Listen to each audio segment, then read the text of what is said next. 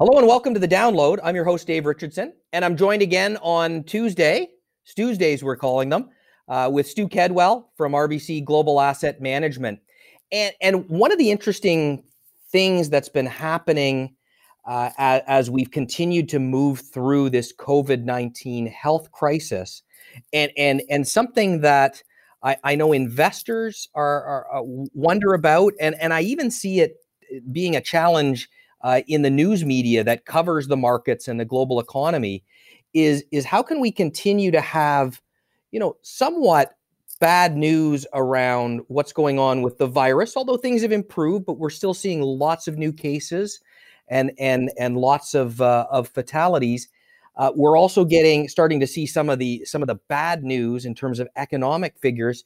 Yet the market just continues to seem to chug along. It's recovered more than half of its losses from its initial decline through March. And Stu, I thought I would maybe get your perspective on how can markets just look through this? Why does this happen? How can we understand that? Well, it's a great question, Dave.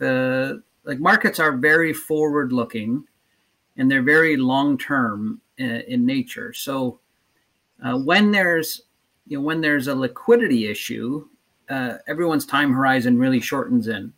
And when liquidity is more plentiful, then people will look towards better days. And right now, really what we've been living through in the last 6 or 7 weeks has been a plethora of liquidity in the financial markets. And the real economy is not really functioning, so it's not using that liquidity. So it kind of keeps roaming around in the financial markets and keeps valuations at, I wouldn't say stretch levels, but at pretty healthy levels relative to some of the discussion that you've heard from Eric and things like that about when the actual economic recovery might take place. And, we've seen it time and time again as companies have started to report. Last night we had Canadian National Railway. This morning we had PepsiCo. The results were not bad from the first quarter, and they withdrew their guidance. And it's not really surprising to people. I think both stocks are doing, if anything, they're up a little bit today. The near term, not that companies are getting an outright free pass, but unless something is coming up that says the longer term might be different than we thought, market reaction has been pretty benign, and that's because there is a fair amount of liquidity out there. And so, are you concerned at all that at some point, though, that the news flow and the current news flow gets to a point where markets do get unnerved and start to react more to bad news that's coming out on a day-to-day basis? Well, in the near term, companies are getting a little bit of a free pass. Like as we get into, farther into the second quarter, today, people are enthused when governments come out and said, we're going to reopen the economy, or it's going to be these three stages to reopening the economy.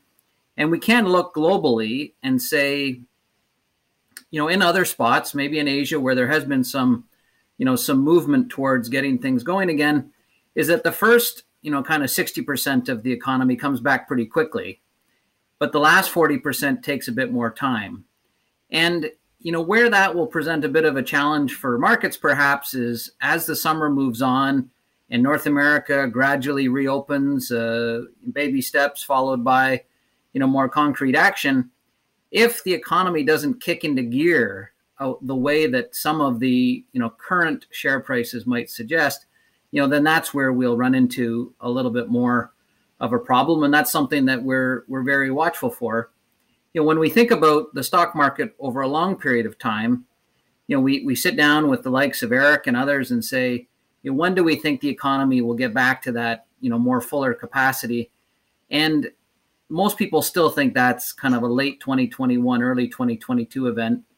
So as long as the return potential for stock markets is, reasonable against that type of a backdrop, that's what we are focused on, not necessarily what's taking place today or tomorrow. Kind of back to the earlier part of the question, like liquidity has clouded some of these arguments a little bit because, if you take an investment grade bond or you take a long-term government bond and you invert it, So what that means is you take the price you pay and you divide it by the coupon. The multiple on bonds is very high.